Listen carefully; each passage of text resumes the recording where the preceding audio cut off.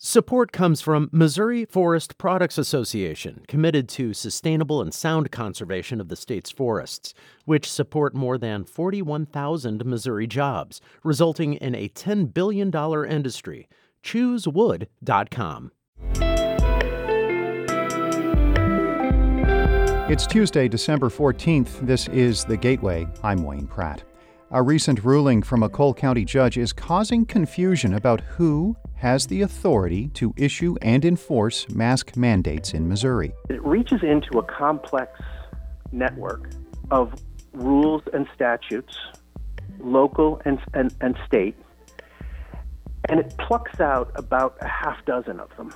St. Louis Public Radio's Sarah Kellogg speaks with a St. Louis University law professor about the ruling in just a few minutes. Illinois Governor J.B. Pritzker says he wants a full understanding of what happened at the Amazon warehouse in Edwardsville that was hit by a tornado Friday night. St. Louis Public Radio's Eric Schmidt reports Pritzker is examining if the state needs to update codes in the wake of the building collapse. 6 workers at the Amazon warehouse died when the facility buckled under the force of the severe storms.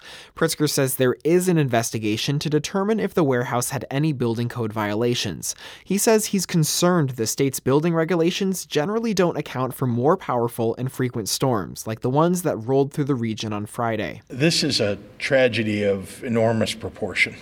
We have not seen something like this for quite a while in the state of Illinois, and unfortunately these kinds of storms are happening more and more often. Amazon officials say the warehouse met all local building codes and that emergency procedures were followed when the storm hit.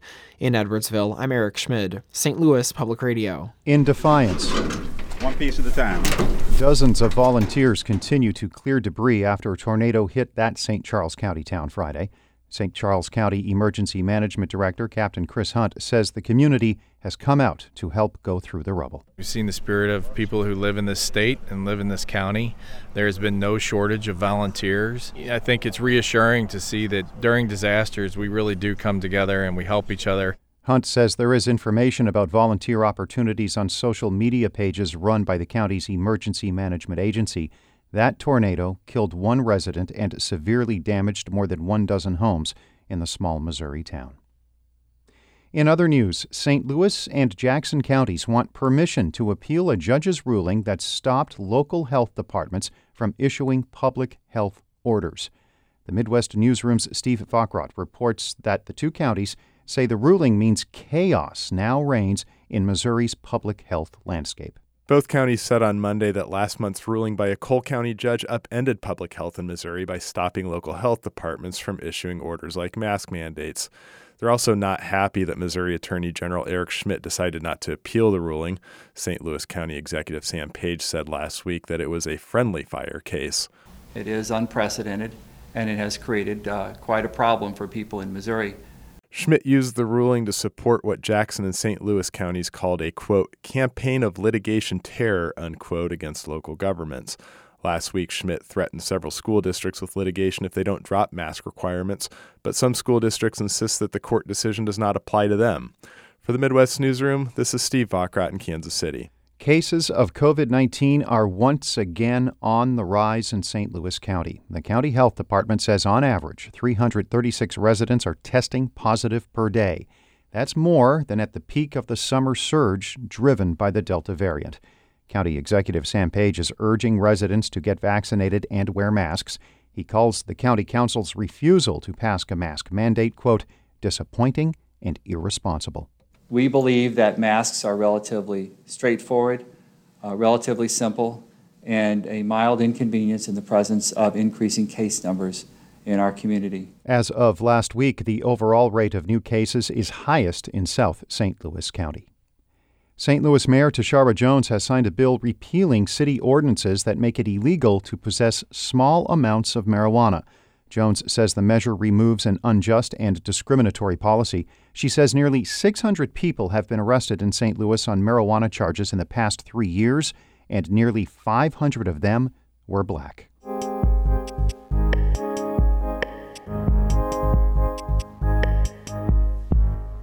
A recent ruling by a Cole County judge is calling into question who can issue mask mandates in Missouri. Attorney General Eric Schmidt has sent letters to local health authorities and to school districts saying the judge's action invalidates their mandates. St. Louis Public Radio's Sarah Kellogg spoke with St. Louis University School of Law professor Robert Gatter about the ruling. There's two bad things that it does. I mean, it's both what it does and when it does it. What it does is it reaches into a complex network of rules and statutes, local and state, and it plucks out about a half dozen of them. And if you think of that as almost like a game of Jenga, what's the likelihood that that's going to stand? Or does the system crumble? In smaller cities, villages, towns, and counties, where they don't have any other authority other than the authority that had been issued to them through these regulations, a local public health official could feel that his or her hands are tied, and that if there's a new outbreak, there's nothing to do other than to announce that it has arrived. The second big thing is when it's doing it, because the problem here is the pandemic, not the authority. And when you've got the authority, you've got it for measles, meningitis, chickenpox, the next avian flu. So part of this is that the timing is also still during a pandemic as the Omicron variant is arriving, and we're trying to figure out how problematic it really is going to be. Overall, from what you can tell, what is the state of mask mandates in Missouri right now? Who can issue them? Who cannot? Unfortunately, the answer is it's not a one-size-fits-all. It depends on the sources of authority of the one who's issuing it. So, for example, the city of St. Louis and the county of St. Louis, they are charter subdivisions of the state, a charter city, a charter county. With that comes a great deal of power that's granted by statute to those cities and counties. But other counties and villages and towns and other smaller cities don't have that same authority. So in part, you get into what power goes along with being a first-class city versus a second-class city, a charter county versus a non-charter county. So that's why it's complicated. What is a simple way to explain to Missourians right now whether or not they would have to follow a mask mandate? It's a matter of recognizing that public health authority can come from more than one source. It can, not always, but it can. So that's why mask mandates in the city of St. Louis still exist, and they're still good. In other counties where they don't have a county council or they don't have a board of aldermen, and they may not have the same kinds of authority that was passed to them in the first place, their public health official may have been relying exclusively on the regulations that were declared unconstitutional. Attorney General Eric Schmidt, recently sent letters to local health departments, citing this ruling. If he were to sue, would he be successful? It depends. If he sued the city of St. Louis, I don't think he'd be successful. But a mask mandate that's in a small county that doesn't have that same kind of power that was delegated to it as a smaller county, that public health official was probably relying exclusively on some of those provisions that were declared unconstitutional. If a mask mandate is still enforced, then I suspect Eric Schmidt could be successful. Should schools who have mandates right now be worried? Yeah, I think they should. I think you shouldn't be if you are the St. Louis School District or if you're a school in the city, because that local mandate is good. If you're in the county, then you need to start talking to your lawyers and finding out, do I have separate authority? And if the answer is there is authority, and here's what it is, and you can fit a mask mandate under that, then okay. If you can't, then you probably have to let it go, and you could move to something like we highly recommend masks, and you have somebody standing at the door with the free masks, just handing him, essentially putting it into somebody's hand and letting them say no. That would be fine.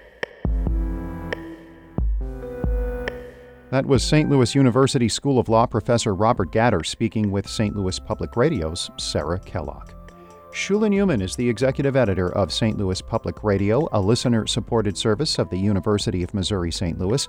Music by Ryan McNeely of Adult Fur. I'm Wayne Pratt. This has been The Gateway.